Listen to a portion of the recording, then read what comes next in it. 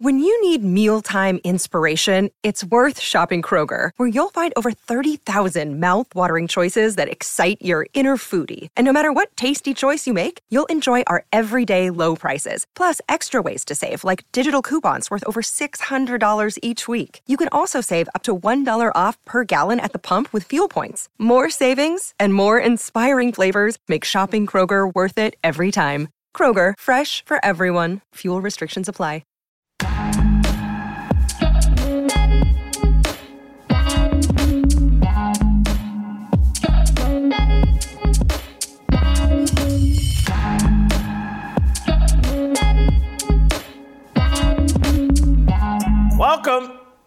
Welcome to Fearless with Jason Whitlock. I am Jason Whitlock. Thanks for joining me on this wonderful Tuesday afternoon. I have good news and bad news. Good news is I got a great show in store for you today. The bad news is no Uncle Jimmy. Think he's going to be perfectly fine, but, got him back at the doctor's, trying to make sure that our guy is good. So say a little prayer for Uncle Jimmy.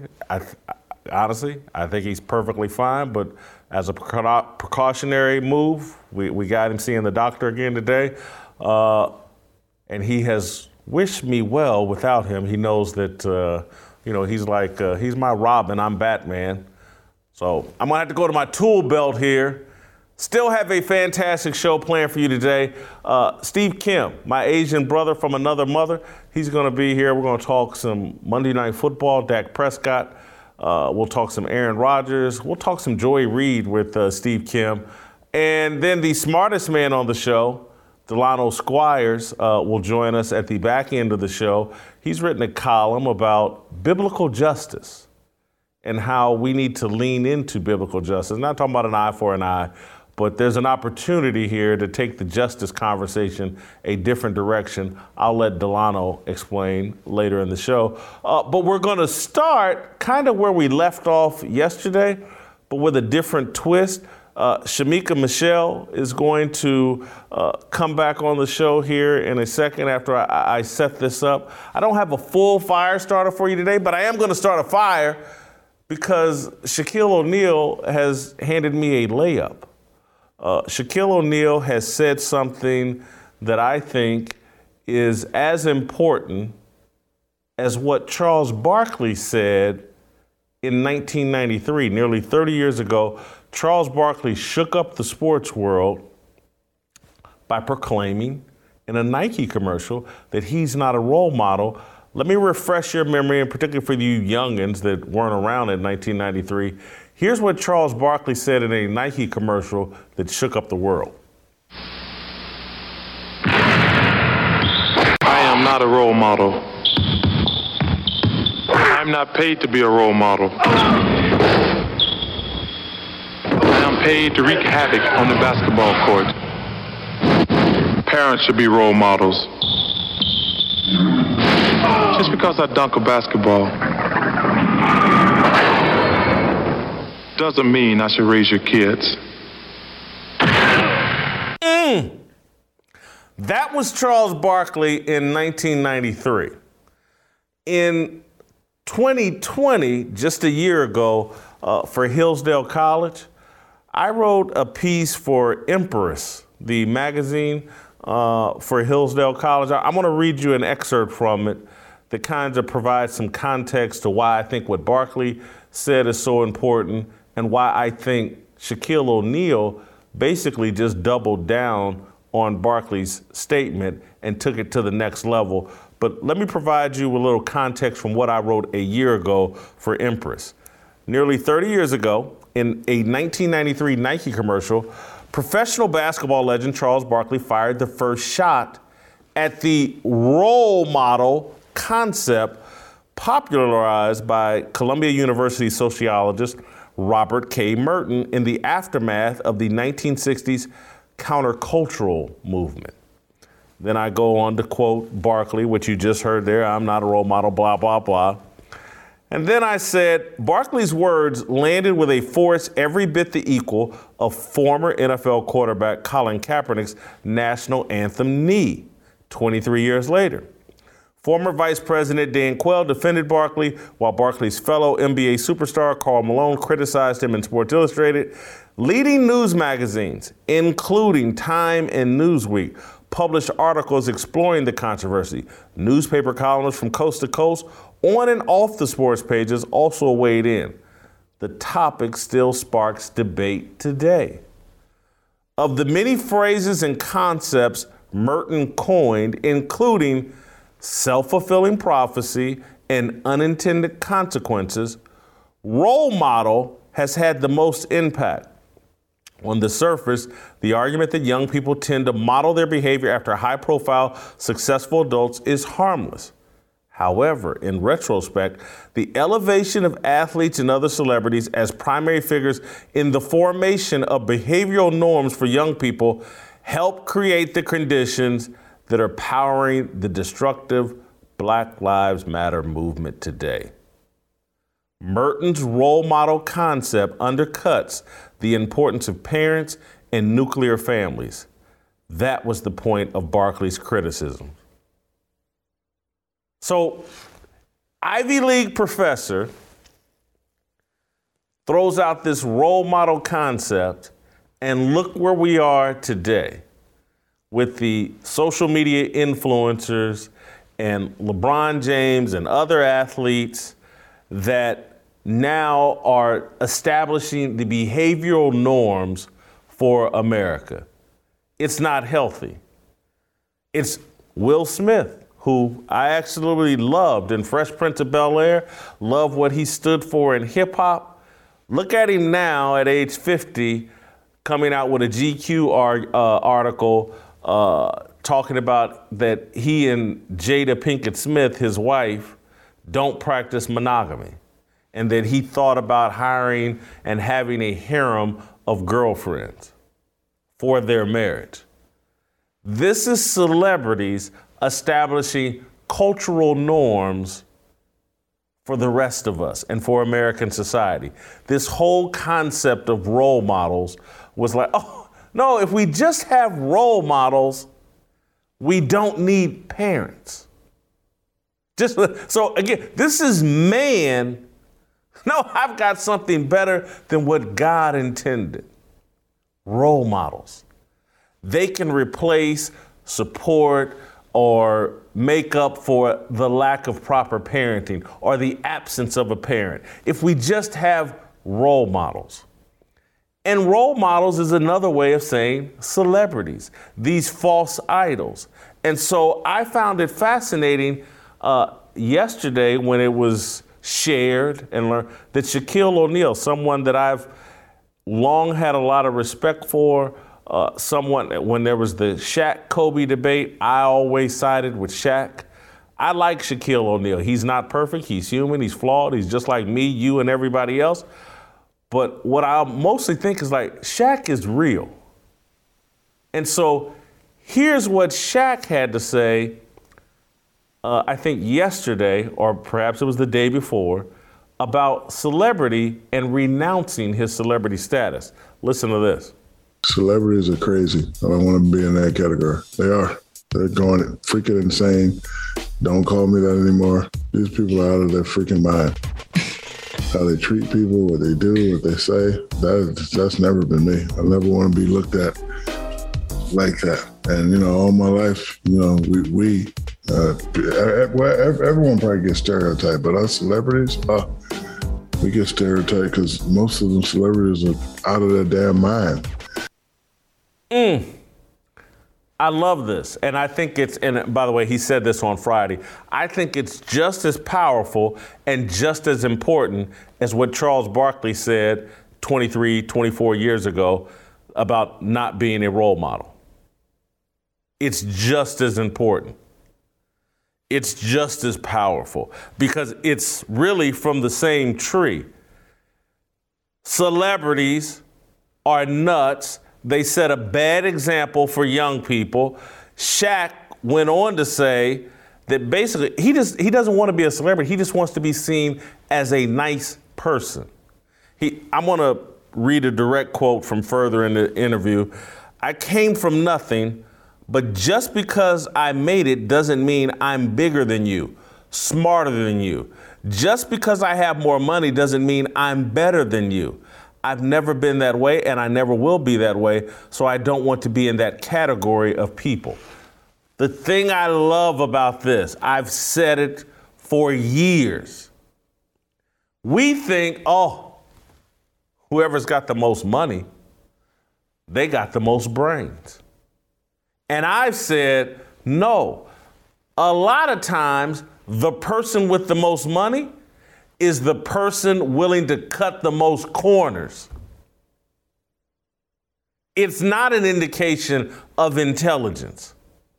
It just means that person, generally speaking, is more willing to compromise on what they believe in pursuit of money than some people who refuse or are less likely to compromise on their beliefs in pursuit of money.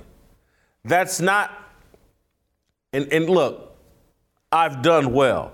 I got peers in this business that financially have done far better than me.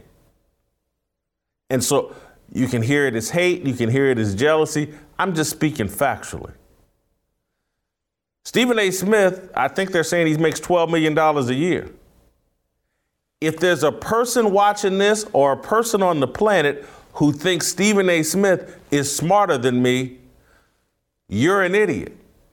And that's not a shot at Stephen A. Smith. I'm not trying to put Stephen A. Smith on blast, but that's not the reason Stephen A. makes $12 million a year. Stephen A. Smith, perhaps more pragmatic about how he'll go about making money.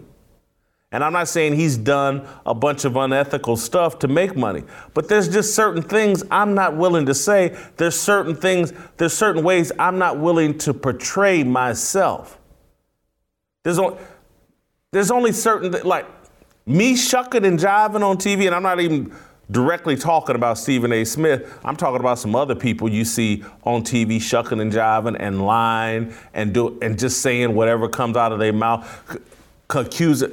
I'm gonna quit tiptoeing. I'm gonna call names. I saw Ryan Clark from ESPN one day about a year ago crying on TV because some white woman in a drive-through called his son the N-word or whatever as she's going through a McDonald's drive-through. And I saw this man crying on TV, and I remember I said, I'm not willing to do that. I'm not going to go on national TV and act like some white woman that my son doesn't know and that I don't know could bring me to tears because she called my son a name. I'm not going to do that performance. I'm not going to fake this outrage and offense that so many other celebrities are willing to do to play a role on TV. You'll never catch me doing what Shannon Sharpe does. It just won't happen. I'm not going to sit on TV and play Malcolm X when Becky Shabazz is always in my bedroom and Betty Shabazz doesn't have my address. I'm not going to do that. I'm not going to play this. I want to be careful here because I don't want it to come off like I'm better than them. Because trust me, there's sin in my life and I'm not better than anybody. But I just want you to understand something about celebrity and wealth and fame and where it really comes from. And a lot of times it comes from a willingness to compromise your beliefs, a willingness to lie and be a fake, false person. It ain't me. And that's why you'll hear me criticize a Colin Kaepernick or some of these other clowns that are sitting. Colin Kaepernick wouldn't exist except for the benevolence of white people. That white family that adopted him when his white mama and allegedly black daddy didn't want to have anything to do with him. His entire existence is due to that white family. And then to go out here on national TV and while you're in the NFL and act like, oh, America and white people are the worst people on the planet. When, again, ain't no Betty Shabazz at his house either. He's got Becky Shabazz. And so all these people that love the fruit and then get on TV and act like they hate the tree, all for a check, all for some celebrity and fame, I ain't with it. And neither is Shaquille O'Neal. He'll never say it as bluntly or as directly as I just said it. But what Shaq is basically saying, he's too real for this celebrity BS that's going on. And I got nothing but respect for Shaquille O'Neal and what he has just said. So that, I didn't come with the proper script, but that is my fire starter for today. And we'll go out to North Carolina. The longer I talk, I got to drink some water here. Let me bring Shamika Michelle in to help me with this conversation. And so, Shamika, first and foremost, your reaction to what I just unpacked here as it relates to Shaquille O'Neal and celebrities. Well, first of all, let me tell you that I wrote down Becky Shabazz because I'd never heard that and I love it and I'm going to use it. But I totally agree with Shaquille O'Neal. I think I was telling you all last week that when my daughters were very young, their father told me I was going to be their first role model as to what a woman was. And I took that very serious. That's a job. So to hear Shaquille O'Neal and even what was the first? Oh, Barkley to say that, he's not a role model just because he plays basketball. I appreciate that because that's true. Parents need to realize that their first job and how important it is to be a role model for their kids. So I think Shaq saying what he said is complete humility and saying just because I've done what I've done doesn't make me better than you. Because I have more money than you do, it doesn't make me better or more successful. Someone tweeted to both of us because I guess they were angry because we had something to say about Kareem Abdul-Jabbar yesterday. They asked, do we hate all black people or just those that are better than us? And I was thinking, how do you determine that someone is better than someone else? Is it because he has more money? Is it because he's a celebrity and you feel like he has more accolades? Because honestly, if I were to take myself and look at the fact that I've raised 3 daughters who none of them have given me babies out of wedlocks, they aren't crackheads, they aren't in jail, I think that's pretty successful. And I feel like that I've accomplished something. Their father and I, we feel pretty successful in raising 3 daughters who have not embarrassed us. So that's success to me.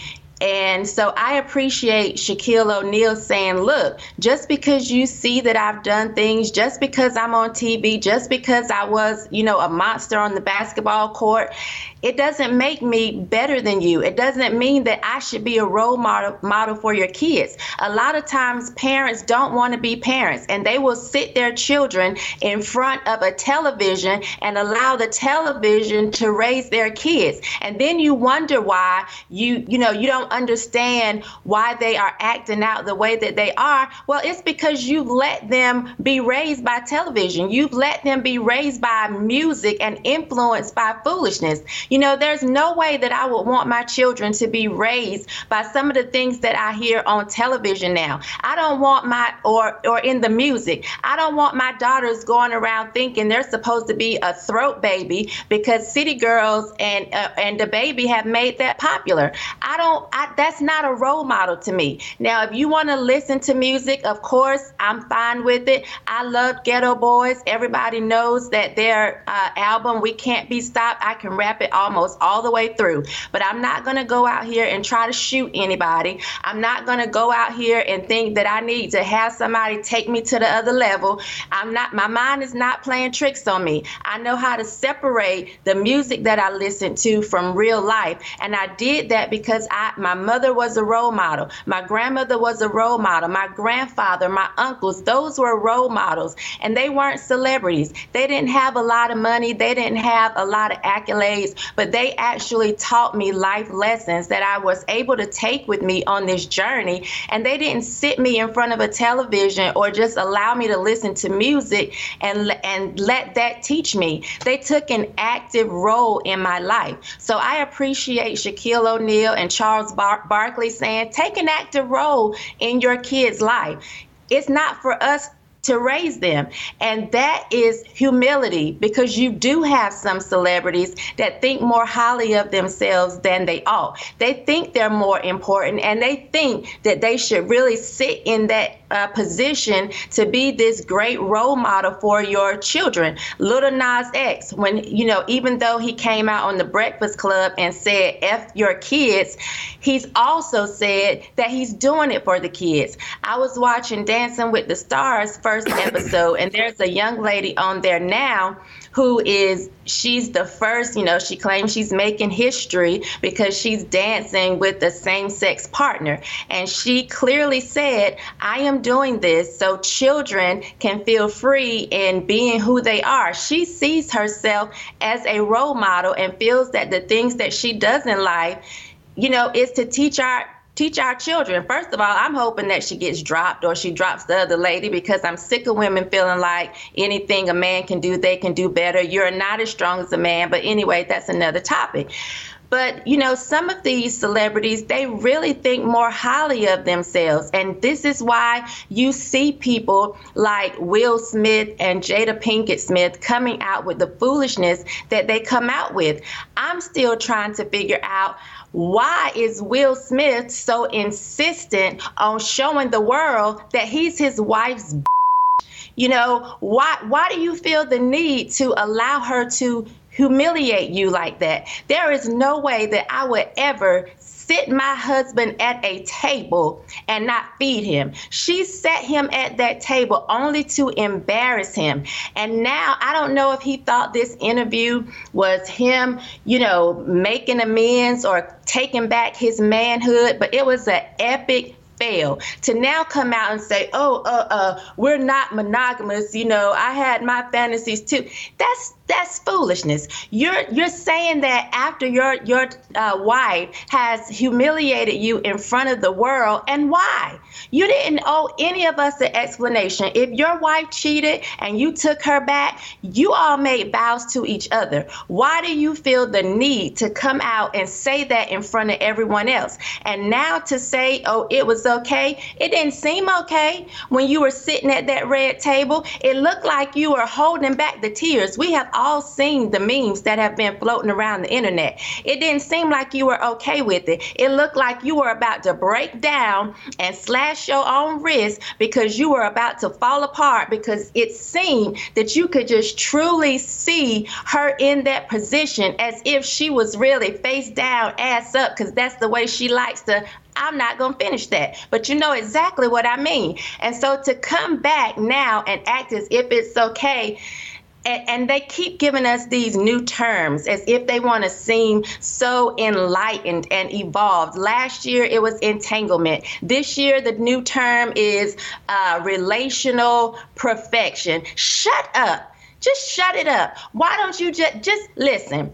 You cheated, she cheated, y'all forgave each other. This is nothing new. You're not enlightened. You're not evolved. My great-grandfather had kids outside of his marriage. My great-grandmother forgave him and stayed with him until death. People have been doing this for eons.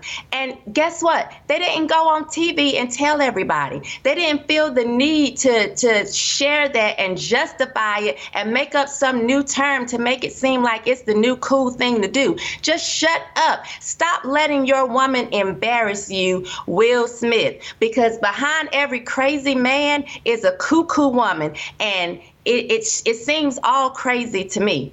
Jada saying, I was broken. Well, you still seem a little cracked because you're allowing your husband to just put himself out there and look crazy.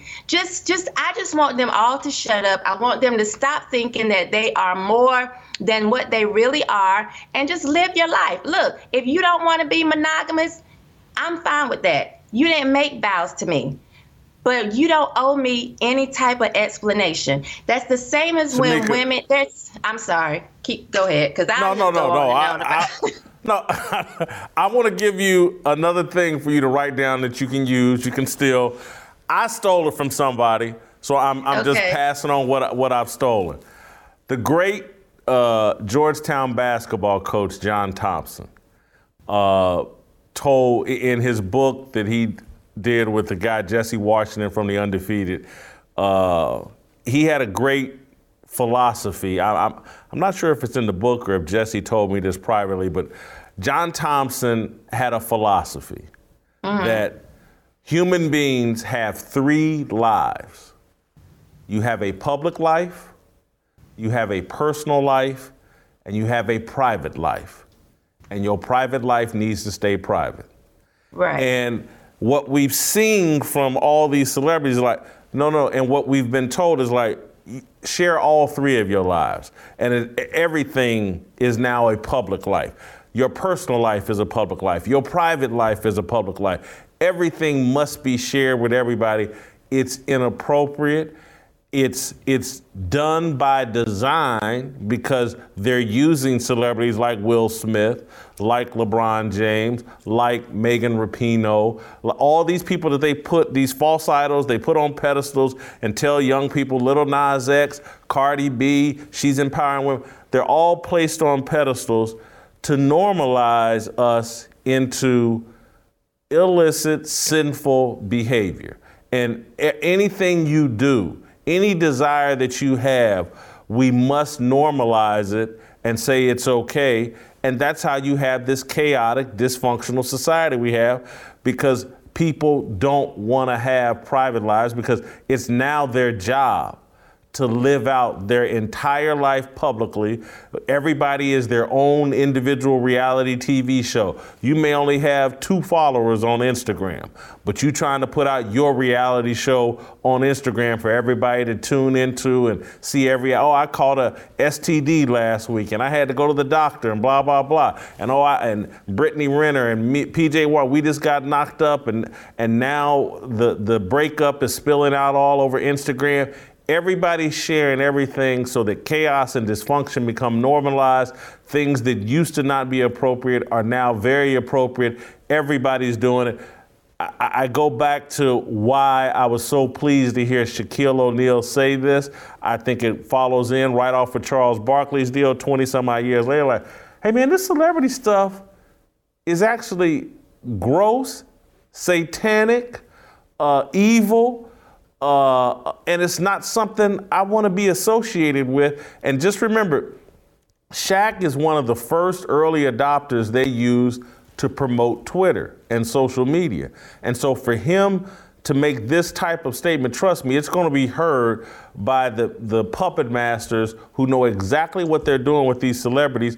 They're going to hope that other celebrities don't pick. Now, again, most of these celebrities, they don't have the money, the wealth that Shaq has and the freedom that Shaq has. And so they'll be scared. They won't get another job or whatever. But and then the last thing I want to respond to is, the person that was coming at you and I about our criticism of Shaquille O'Neal. What I always find comical about stuff like that is like, well, hold on.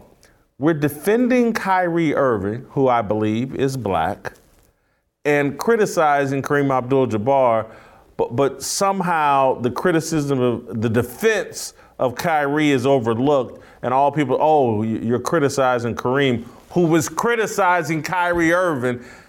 Kareem can criticize a black man, but we can't criticize Kareem, and that's why they just need to take they need to take race out of it and just say what they really mean in terms of, hey, you're criticizing leftist democratic ideas, and as a black person, we're not allowing you to do that. Say that rather than trying to say we hate black people. No, I just hate stupid stuff. And I just hate people trying to force their beliefs onto Kyrie Irving, Shamika Michelle, or Jason Whitlock. Right. And I responded, I hate all people. That just make it even. All right, well, I cut you out. Did you have, I can let you go unless you had a final thought you wanted to share?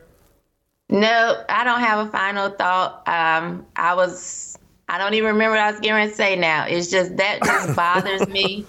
It does because I feel like women have this thing where if they're embarrassed, they want the man to share in that embarrassment. And I think that's what Jada felt when she had Will sitting at that table. She felt a little embarrassed by what she did, so she wanted Will to share in that embarrassment. It's almost like when a man cheats and then the woman wants him to publicly apologize. Why? He wasn't married to the public. He was married to you. Keep that between you and him.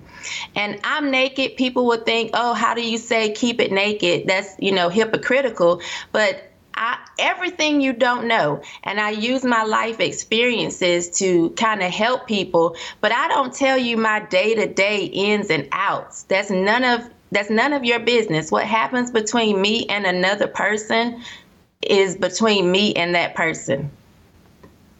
Thank you, Shamika. Thank you. Great job. Awesome job.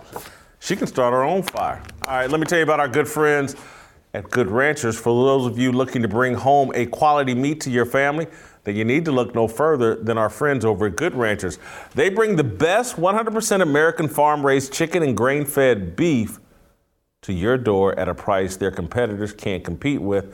The quality of the food you'll get is unmatched. They truly serve up some of the best chicken and steak I've tasted, and I've eaten at some of the best restaurants and steakhouses in the country. So go online now and pick up their many food options like the Family Feast Bundle and enjoy a great meal that will leave everyone in your family in amazement. If you subscribe, you'll get $20 off and free express shipping. Get steakhouse quality for less than $5 per meal. Go to goodranchers.com/fearless to get $20 off and free express shipping. That's goodranchers.com/fearless. All right, welcome back. Jason Whitlock, Fearless with Jason Whitlock.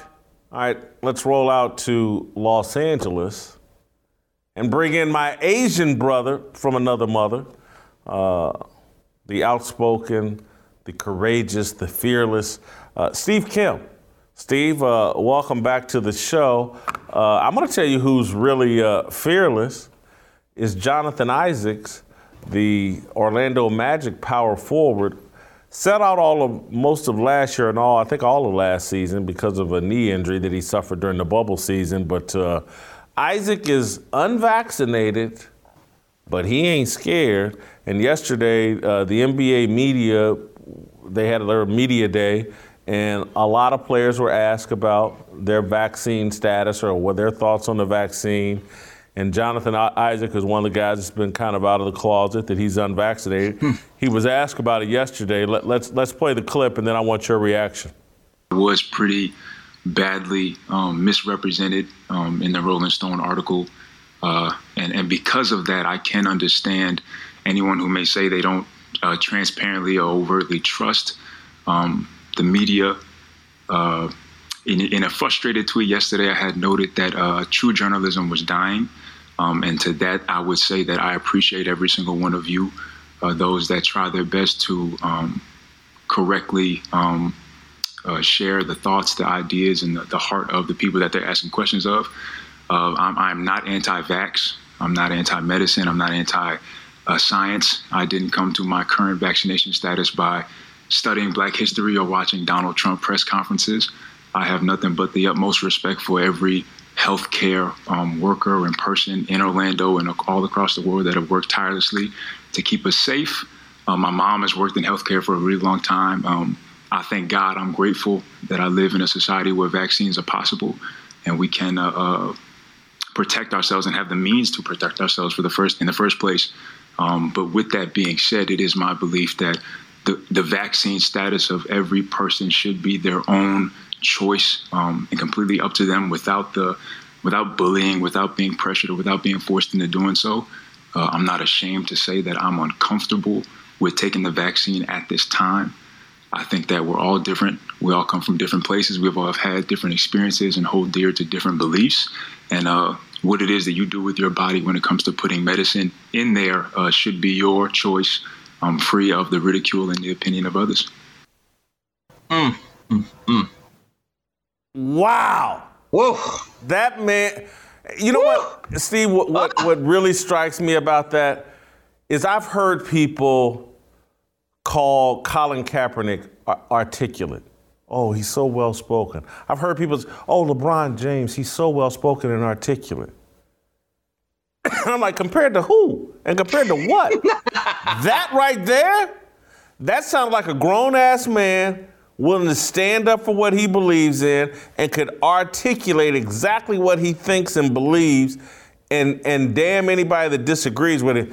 That was courageous, that was articulate, that was amazing. Jason, it's very simple about Isaac. He could have gone to basketball. He could have played basketball because of his height. He could have gone to college without basketball. That's an intelligent, well thought out, rational human being. And he doesn't want to admit it, but I think that he really did put a referendum out on the media. Because the media last year, when the players were so outspoken through hashtags, gestures, and T-shirts and walking off, but never actually gave any type of spoken word to that degree, in mass backed up the players, and they had that whole notion of they're more than just players. Okay, well, now when players are speaking up about their personal choice to whether or not take a vaccine, it's almost like they are now very accusatory and have this really negative bent about players like Bradley Beal and Jonathan Isaac. And I actually believe that he's a much more effective spokesperson for that side of the debate than, let's say, Kyrie Irving, who's become the Kanye West of basketball. I mean, he's kind of a nutty guy, very temperamental, very talented. But with Kyrie, given the fact he still believes the earth is flat, there are certain times you don't take him seriously. I mean, I'm just waiting for Kyrie to say Adam Silver hates black people. That's what it's come down to at this point. But with Jonathan Isaac, now there's a guy that's intelligent, he's rational, and the way he lays out his argument, I'm just telling you right now, Jason, you know a lot of these writers and their political beliefs and their societal beliefs. I guarantee you in the back of their minds are saying, oh, boy, this guy scares the hell out of me because he's not a stereotype. He's incredibly intelligent, and he's putting us on the spot. Because presentation matters, guys, is that you can have a message, but the way you deliver it and the way you say it matters. And the way Jonathan Isaac and Bradley Beal did it yesterday, you just didn't think these are just two crazy guys trying to be renegades speaking off the cuff. No, these are well thought out arguments that they are presenting. And you say to yourself, you know what? We respect what you have to say. Steve, I'm going to defend Kyrie Irving. And I know you're calling him Kanye West. I'm just going to call him a young person. I'm going to say that Muhammad Ali is one of the most celebrated athletes, spokesmen in the history of sports. And if you go judge the doctrine, the religious doctrine of the Nation of Islam, which he was a member of when he was making his name, if you go judge the doctrine of that, there's all kinds of crazy, nutty stuff in there, nuttier stuff than the earth being flat. And so if an athlete or any human being who has some misguided conspiratorial thoughts, if that eliminates their other truths, then we need to eliminate everything that Muhammad Ali ever stood for. He stood against the Vietnam War. The fact that Elijah Muhammad taught that a spaceship came down and, was involved. And I mean, look, I can't remember it now off the top of my head, but, again, because I used to go to Savior's Day and went to the Million Man March and was very up to date on what the Nation of Islam thought. And a lot of it was nutty. And I can remember sitting at everything related to religion can sound nutty. Hey, did a man live inside of the belly of a whale for 3 or 4 days? Literally. So was Mary a virgin? Anything can be made to sound. And so I'm just going to defend Kyrie. We all have some nutty thoughts. Well, I love what Jonathan Isaac said here about correcting the Rolling Stone article that tried to get anybody that disagrees with the narrative, they're going to portray as a nut. And so Jonathan Isaac came up with his philosophy after watching Trump videos and the other, I forget, Trump press conferences and all that. I'm glad he set the record straight on that. They're trying to cast this guy as a nut. And the next thing you know, he'll be Kanye West, when we all just sat here and heard a grown man, and I love the point you made. We just spent, the past 4 or 5 years with athletes taking knees and supporting Colin Kaepernick and allegedly damning America as irredeemably racist.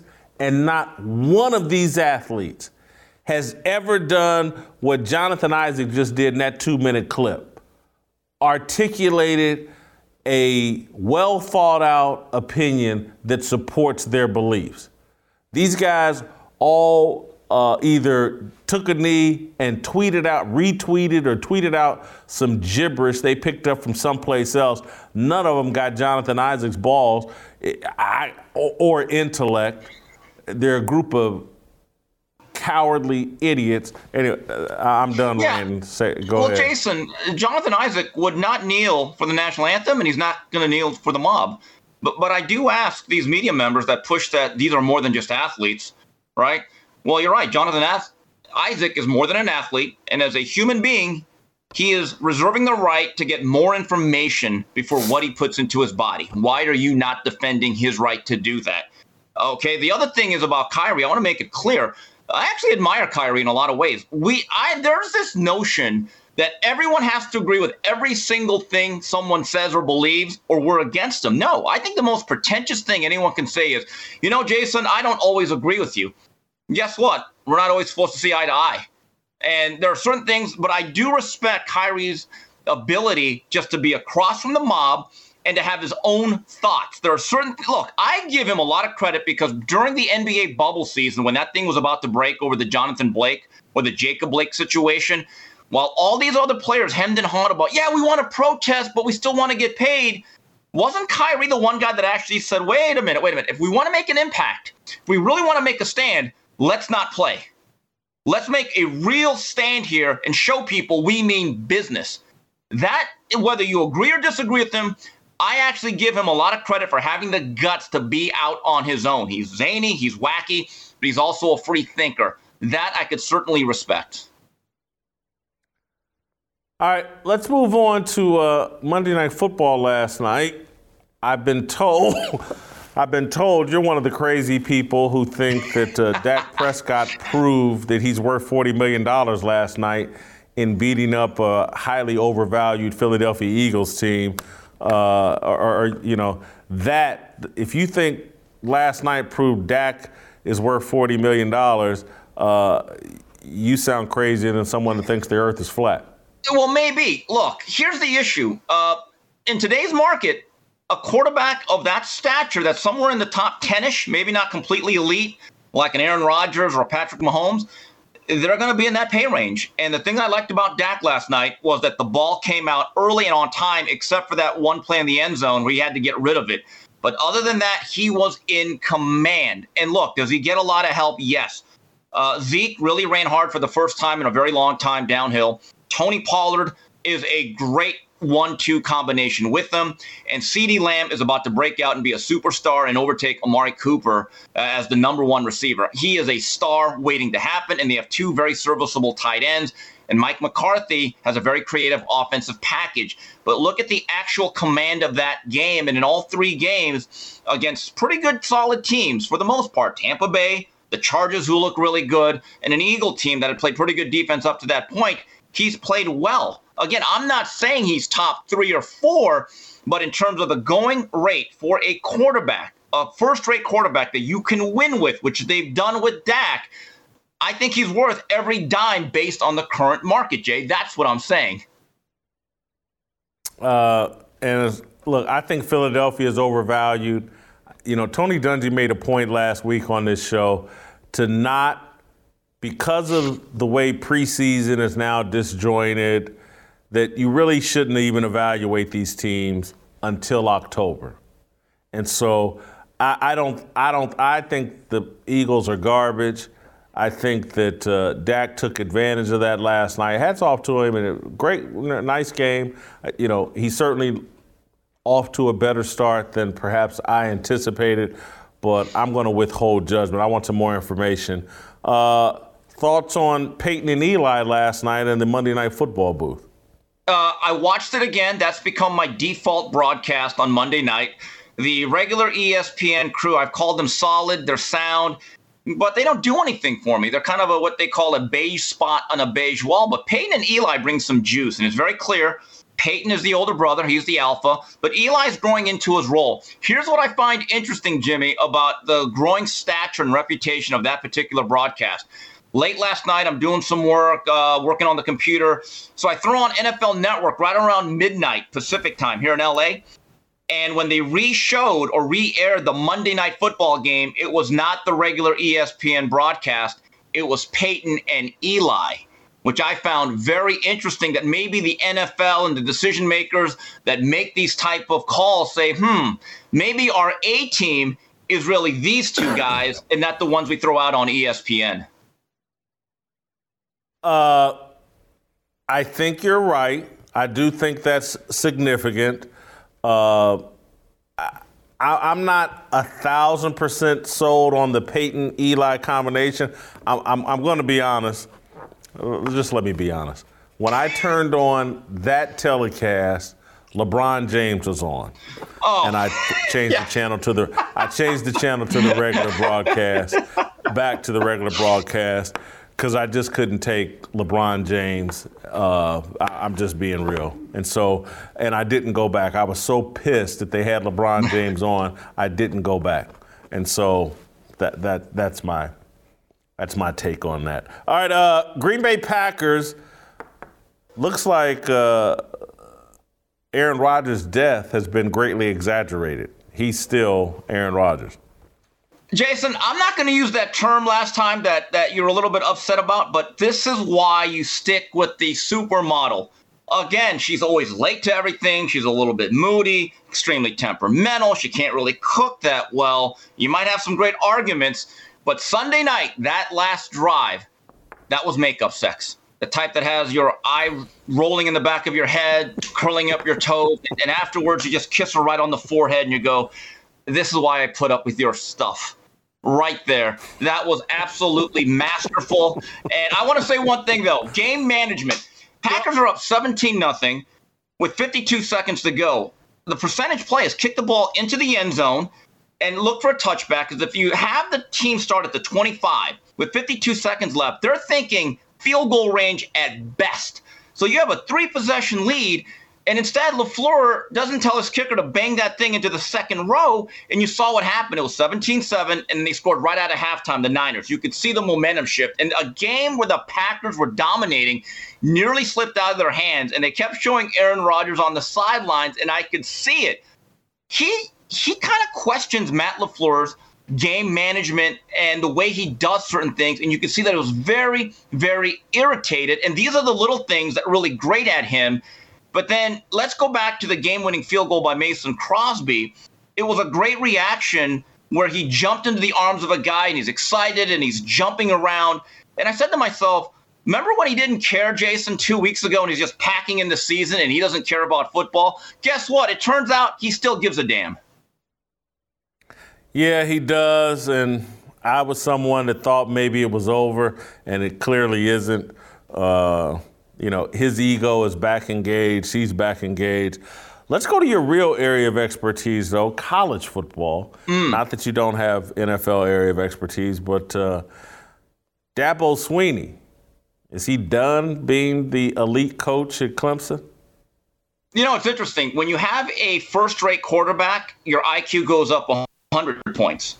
And when you don't, you come back down to earth. Now, let's go through the Clemson history. This is the first time they're going to have 2 regular season losses since 2014.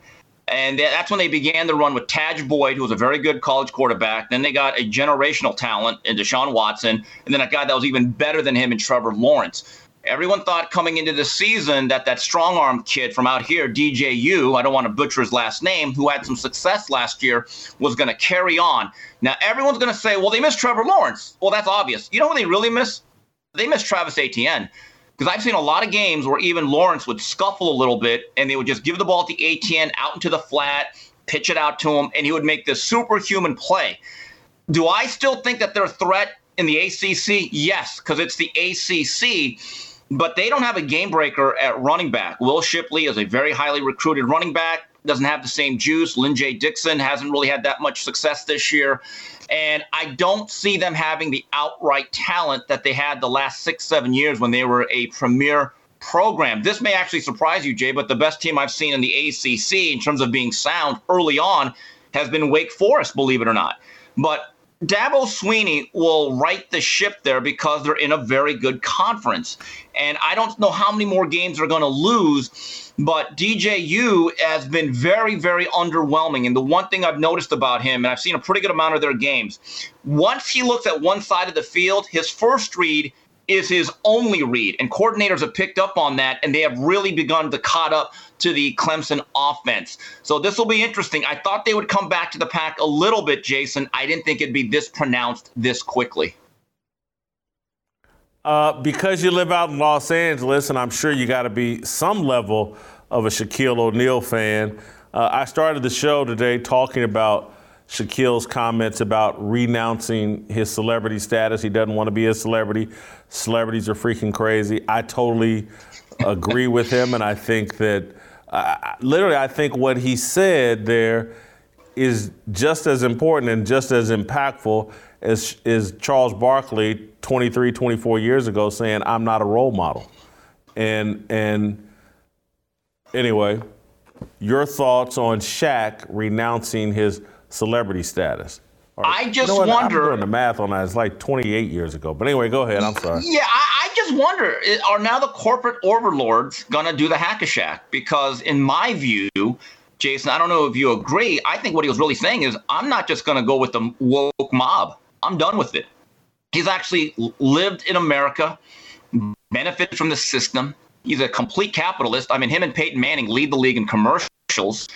And he's been one of these guys, to his credit, even though it's not popular, he's gone on rides with police officers and sheriff departments to understand what they go through in a very dangerous job. That probably doesn't play well all the time in Hollywood and what you call the tech sector that you've been very vocal about, Jason. And that was his way of saying, without really saying it, I'm done with the mob. And I can't get with this. It'd be inherently dishonest for me to continue to be a part of it. But I do wonder two things. Number one, will he continue to be the media presence that he is? Because being a part of the media, it almost goes hand in hand. And number two, will his sponsors now pull their support of him being their spokesperson? Because now there's going to be blowback on one Shaquille O'Neal. Well, he may have gotten the all good sign from his sponsors before saying something like this.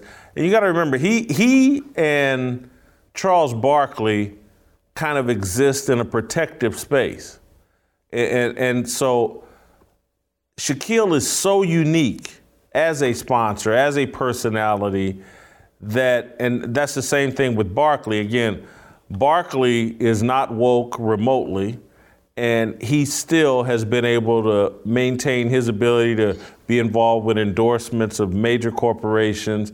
He's been allowed to remain a television star at TNT, and Shaq may just be hopping on the same boat that's been carrying Charles Barkley. Well, Jay, if you look at inside the NBA, there's been a few instances when these younger players, for some reason, do not want to talk to Shaq. There's a generational gap or a difference. Shaq probably looks at these young players as being a little bit soft and pampered, and these young players simply cannot handle the criticism. But when you've made it in terms of wealth in America, and I know you've heard this term, Jason, it's called having not millionaire money or billionaire money, because not a lot of people do, but when you have FU money, which is defined by no matter what anyone says, or if someone gets upset at you, you can say, F you, I've got this type of money. Maybe Shaq's at that point where it's like, you know what, I'm in my late 50s, early 60s. I never have to earn another dime. I've made enough money for my great-great-great-grandchildren. Maybe it really doesn't matter. Maybe it's time to make a stance. And I actually admire Shaquille O'Neal for this type of stance. I think it's very honest. It's very honorable. But again, it'll be interesting to see what happens on Inside the NBA this year, to see his interactions with these younger players. All right, so Steve, you've called me Jimmy today. Yeah. And now you just dated Shaquille O'Neal. I think Shaquille's in his late 40s. You've put him in his 50s or 60s. He's just in his late 40s. You're right about that. Yeah. Okay. I've broken the stereotype. Not all of us are good at math. Yeah. Okay, sorry. Yeah. Sorry. And Jimmy's not here today. He's out. Finally, I'm going to take you outside the sports lane a little bit. And Joy Reid, MSNBC's Joy Reid, who I call Racial Maddow, she has said that the Gabby Petito deal is an incident of missing white woman syndrome or whatever. Do you have missing white woman syndrome? I did have that once. It was an ex-girlfriend, but I got over it. But anyway, go ahead. Well, Jason, first of all, the article you wrote last week, if you were Nas, that's your ether. You called her everything short of a Tybo ho. That was some of your best work since the Las Vegas All-Star Game column, which, by the way, I still can't find on the internet. That thing has been scrubbed clean. I could tell you some stories about that. Here's the issue with Joyless Reid. When she said, well, how come we're not talking about other people, specifically, let's say, minority black murders or with females? You know, it kind of reminded me, I was thinking about this. The people that I'm always suspicious of are when people say, and I'm sure you've heard this, Jason, well, if they could say the N-word, why can't we? And to which I've always said, well, you can. What's keeping you? See that 6'7" guy with the Nation of Islam with the rippling muscle? Start with him. Deal with the ramifications if you want. Okay? Because that's always made me suspicious. Like, why would you want to say that word? So now I bring this back to Joyless Reid. Joy, nothing is keeping you with the national platform from talking about murders of all kinds, of different races, people, cultures, and class. And it goes on a lot. Now, you know, I've sent you videos of this guy on YouTube named Nation News who specializes in these types of stories. And he's very well researched. He's funny. He's intelligent. I learned things. And when Joy Reid says, why aren't we talking about it? Right. That's my question, Joy. Why aren't you talking about it? Because you know you can, but you don't want to deal with the ramifications. And I think that is what is probably the most dishonest thing about what she stated and about that whole story. Steve, I got to let you go. Done a fantastic job as always. My Asian brother from another mother signing off. Steve, let me also tell you about Bonner Private Wines. For those looking to get away from those bland and boring wines that you've been getting at the supermarket lately, then you need to look towards our friends over at Bonner Private Wines. This group of Americans can bring the best Malbec wines from some of the finest vineyards in Argentina directly to your home. Their wines are perfect for a responsible night with friends at home. They pair amazingly well with steaks, fresh off the grill, or some fine Italian cuisine. So stop listening to me brag about them and go order. Join their wine club right now. Visit BonnerPrivateWines.com/fearless and you'll get 50% off the wine and 50% off shipping. Just visit BonnerPrivateWines.com/fearless. That's BonnerPrivateWines.com/fearless.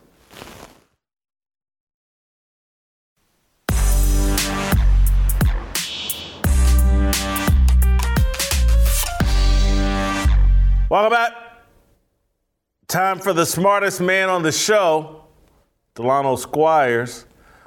Time to talk about what he wrote today for The Blaze. Pretty interesting. David French advocates for social and racial justice when he should promote biblical justice. Obviously, David French, the somewhat well-known evangelical and political commentator, he's written something that has caught Delano's attention and provoked it. Anyway, Delano, I want you to describe the difference, biblical justice, social, racial justice, and what caught your attention about what David French wrote. Sure. So when I think of social justice, I think it has a couple of foundational elements. The The first is that it tends to be focused on groups instead of individuals. It tends to be focused on outcomes, right? So it tends to be more about a result and less about a process. It tends to be very partial. So it doesn't hold the same rules for different groups of people. So different groups, whether it be racial groups or ethnic groups or different sexes, have a different set of standards applied to them. And it tends to be focused more on the equal distribution of resources. And I compare that in my piece to, my descriptions of biblical justice, which are rooted in the eternal righteousness of God's character. It's focused on the individual, so each person is accountable for the things that they do.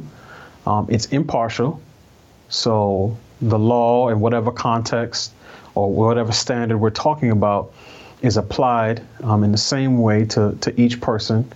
And it tends to be more focused on a process. So weighing evidence, hearing both sides of a dispute, and it tends to be proportional to whatever the alleged crime is, right? So David French's article talks about justice.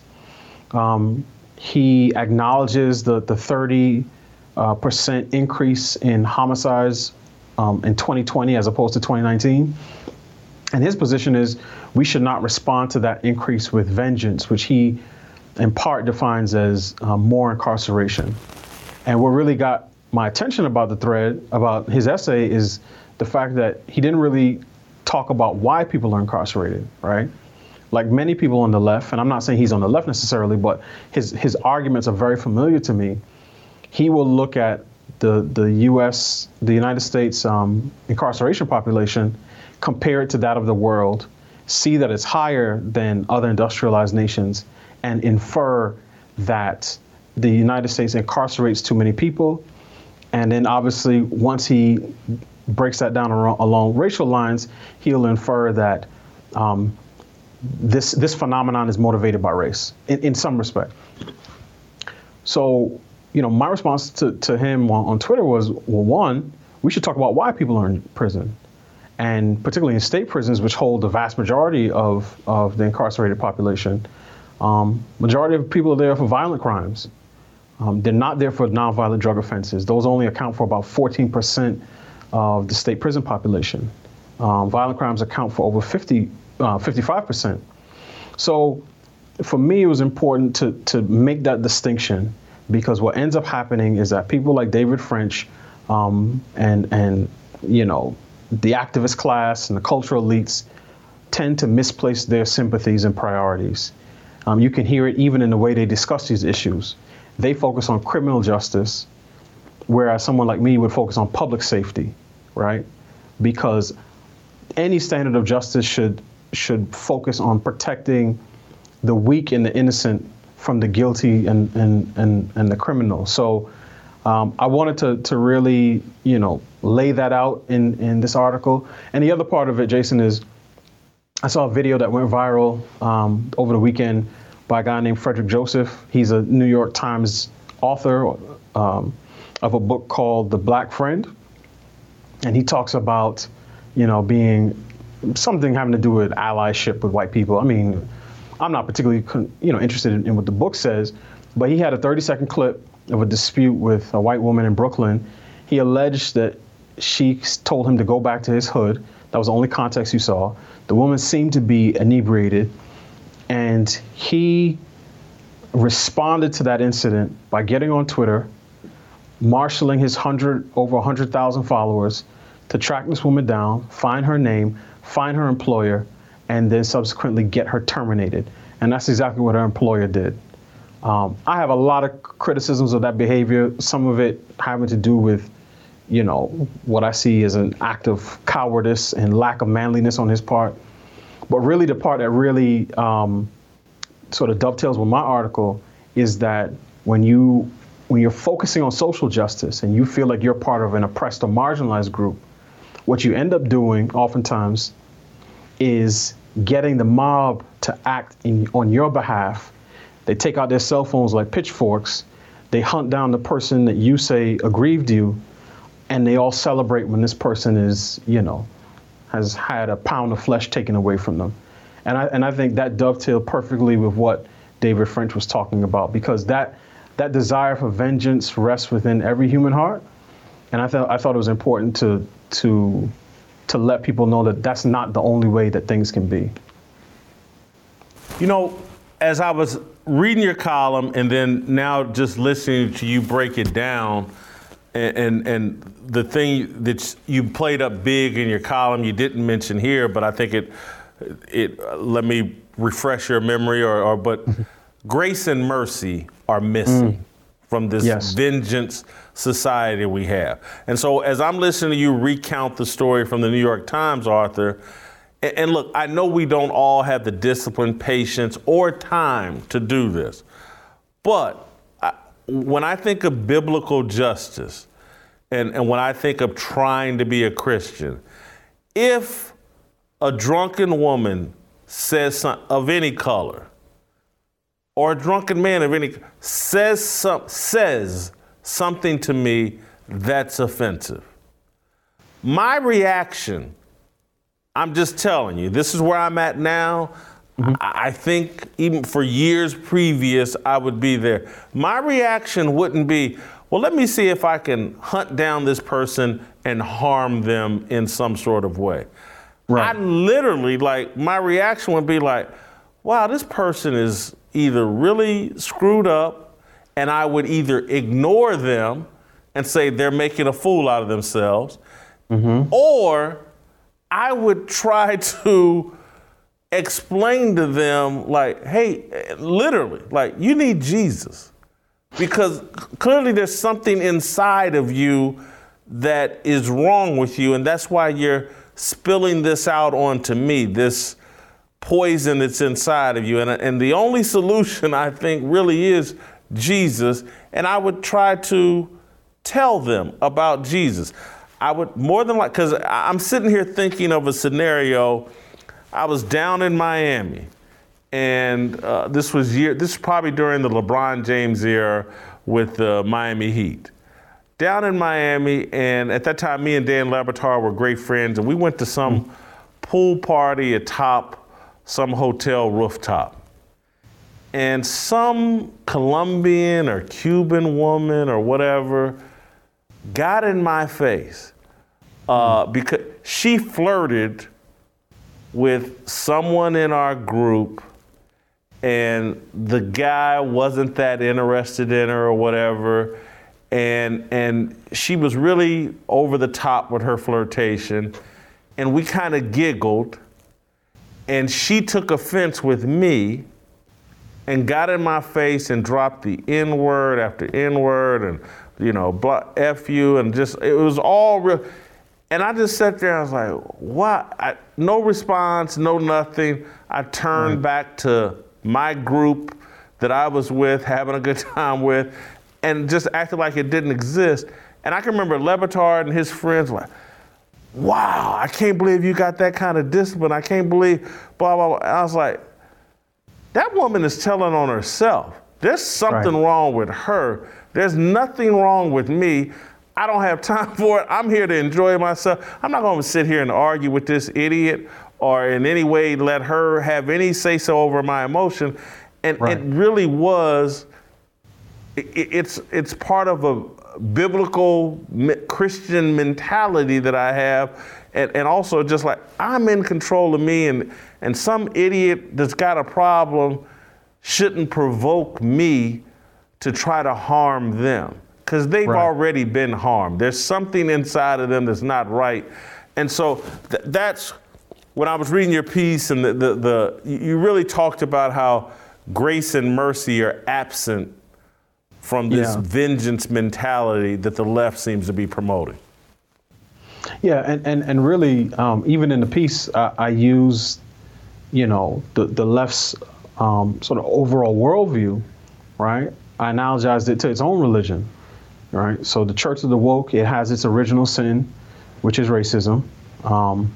It has its prophets, whether Kendi or Coates or Nicole Hannah-Jones, It has a sacred text, right? 1619 Project, how to be an anti-racist. But the one thing it doesn't have is the ability to appease or propitiate its gods, because they are always looking for both offense, whether those offenses are macro or microaggressions, and looking for vengeance. So there's no sacrifice that's full and final in the Church of the Woke. When you compare that to what Christians believe, right, which is Jesus died for this, was killed, buried, and rose again for the sins of all who would believe in him, you see what it looks like to have a full and final sacrifice for the things that we have done wrong. And that difference in religions, quote unquote, is glaring. And the darker this world becomes, the more vengeful we become, the brighter that light of biblical Christianity should shine, in my opinion. And we see it when it's not on display. And again, this guy, he was not subtle at all. He said, hey folks, I think this is the woman. I found her LinkedIn. Let's get to work. He knew exactly what he was talking about. And then he posted some passive aggressive video saying, oh, it was unfortunate that her employer had to let her go. But that's exactly what he was out for. He wanted his pound of flesh. He got it. He'll probably generate more book sales for his book.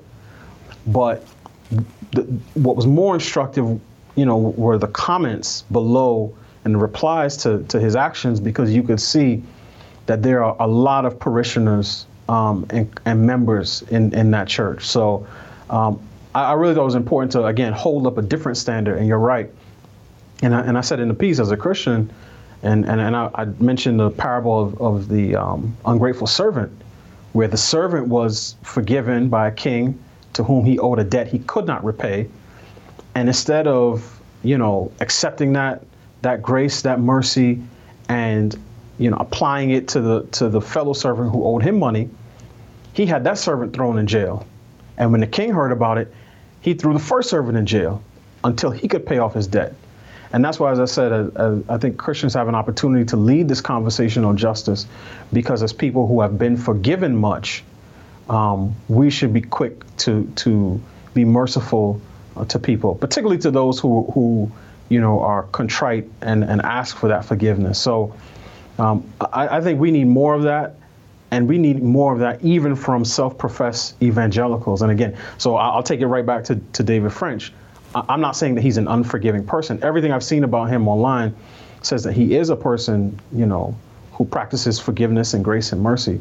What I'm saying is that oftentimes he's an ill-informed person, which is the other problem with how we talk about justice today. It's all about empathy and sentimentality, and we never really get to the point where we're discussing hard data. And Jason, you and I both know that 30% increase in homicides in 2020 was born disproportionately on the backs of black folks in cities all across this country. Over 90% of homicide victims in St. Louis are black. Over 94% in New York City are black or Hispanic. Same in Philadelphia. Same in a lot of our big cities. So it's strange to see people who talk about justice, whether this is Black Lives Matter or the left in general. They will marshal their resources and social media and big tech to hunt down a rude woman in a Walmart parking lot. And you never see them do the same thing when it comes to crimes in our own neighborhoods. They never say, hey guys, I found this piece of surveillance tape. Let's hunt down this guy. He started shooting in broad daylight. He ended up killing a little kid. They never do that, because to them, those victims of crime are not worthy of that type of justice. So I think it's important to shine a light on that and to show that there are two different paths that we're on right now, and that all of us as people and Americans and people of goodwill, that we have to choose wisely. Delano, it actually takes some courage to do what you're talking about. There's some risk involved in terms of, like, if you saw a crime or could be an asset in solving some kind of violent crime, you start worrying about, well, what's going to happen to me? And so you stand down. The other part I wanted to get to in terms of the sharing of the story about the guy with the New York Times is just what we are basically establishing is a justifiable form of racism. That's basically what the left is arguing. It's like, you know, all racism's not created equal. There's some racism that's good racism. And so I listened to that story from the guy with the New York Times, and he doesn't either have the moral integrity or the intellect to understand that this type of behavior that he's doing justified a lot of lynchings in the 1800s and early 1900s. Someone black may have said something offensive to a white person. And the solution was, well, let's gather up a posse and hunt this person down and harm them. For doing something that offended the sensibilities of white people. And that's all this guy's basically talking about. His sensibilities were offended. And he thinks that, you know what, the appropriate punishment is for this person to lose their job and to be shamed and embarrassed. And so I was just, it leads to another point, but I'm just going to stick to this one. It's just like, we're saying, you know what, your over-the-top racist reaction to having your sensibilities violated is justifiable. White people deserve this. Now, when they were doing it to you, that was racism and it was terrible. And and what they're basically saying, well, she deserved it. She said X, Y, and Z. That's the same mentality. They got Emmett Till killed. Well, he said X, Y, and Z. He looked at her this way. He allegedly spit or whatever the justification was. Instead of somebody, let's say Emmett Till did say something. The right and proper Christian thing to do, hey, Emmett, don't do that. And here's why. And do you know Jesus? It's not to hunt him down and kill him. And just like whoever this person is, it's not, let's don't hunt this person down and harm them. That's not going to correct their behavior. That's not going to make them less hostile. That's not going to take whatever poison's inside of them and get it out. It's just going to increase the poison. It's a justifiable form of racism that I find offensive and just as troubling as any other form of racism. Yeah, and when you really listen closely, you can hear the echoes of Ibram Kendi sort of speaking back to you, right? Because Kendi is a person that says the way to solve past discrimination is with present discrimination. And the way to solve present discrimination is with future discrimination, right? And his thinking has informed so much of the ways in which we talk about race in this country that even if people have never read his books, they've still been influenced by his teaching. It's also interesting that, when you brought up the Emmett Till, situation, it makes me think back a couple of years when Justice Brett Kavanaugh was being confirmed for the Supreme Court, and Jamel Hill wrote an article in The Atlantic basically wondering aloud why so many, at least to her, black men seem to be sympathetic to Brett Kavanaugh. And it just, I'm constantly amazed at how little our cultural elites actually know about history. They are so focused on race and gender and identity, right? And so preoccupied with their own navels and gazing at themselves and their own narcissism that they don't take a chance to step back and see how the certain principles travel through time, even when they're applied to different people. Because when she said it, right, and she wondered aloud why so many black men, and again, I don't even know how many she's talking about, but I was thinking to myself, do you know how many black men have been beat up, shot up, strung up, or jammed up on the word of somebody else, whether it's a white woman or white man or anybody, right? Just because they happen to be black. So because they share a similar skin color with someone who may have committed an offense, the justice system doesn't apply to them, right? It's mob rule all the way down.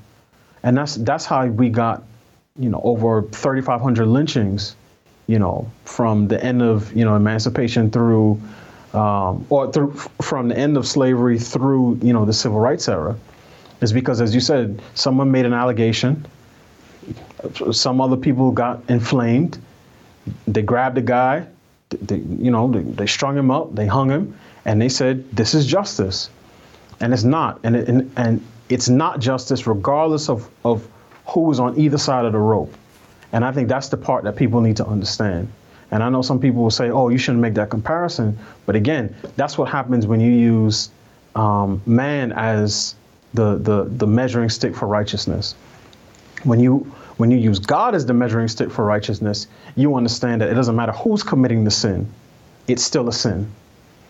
So God judges impartially, whereas we are completely partial.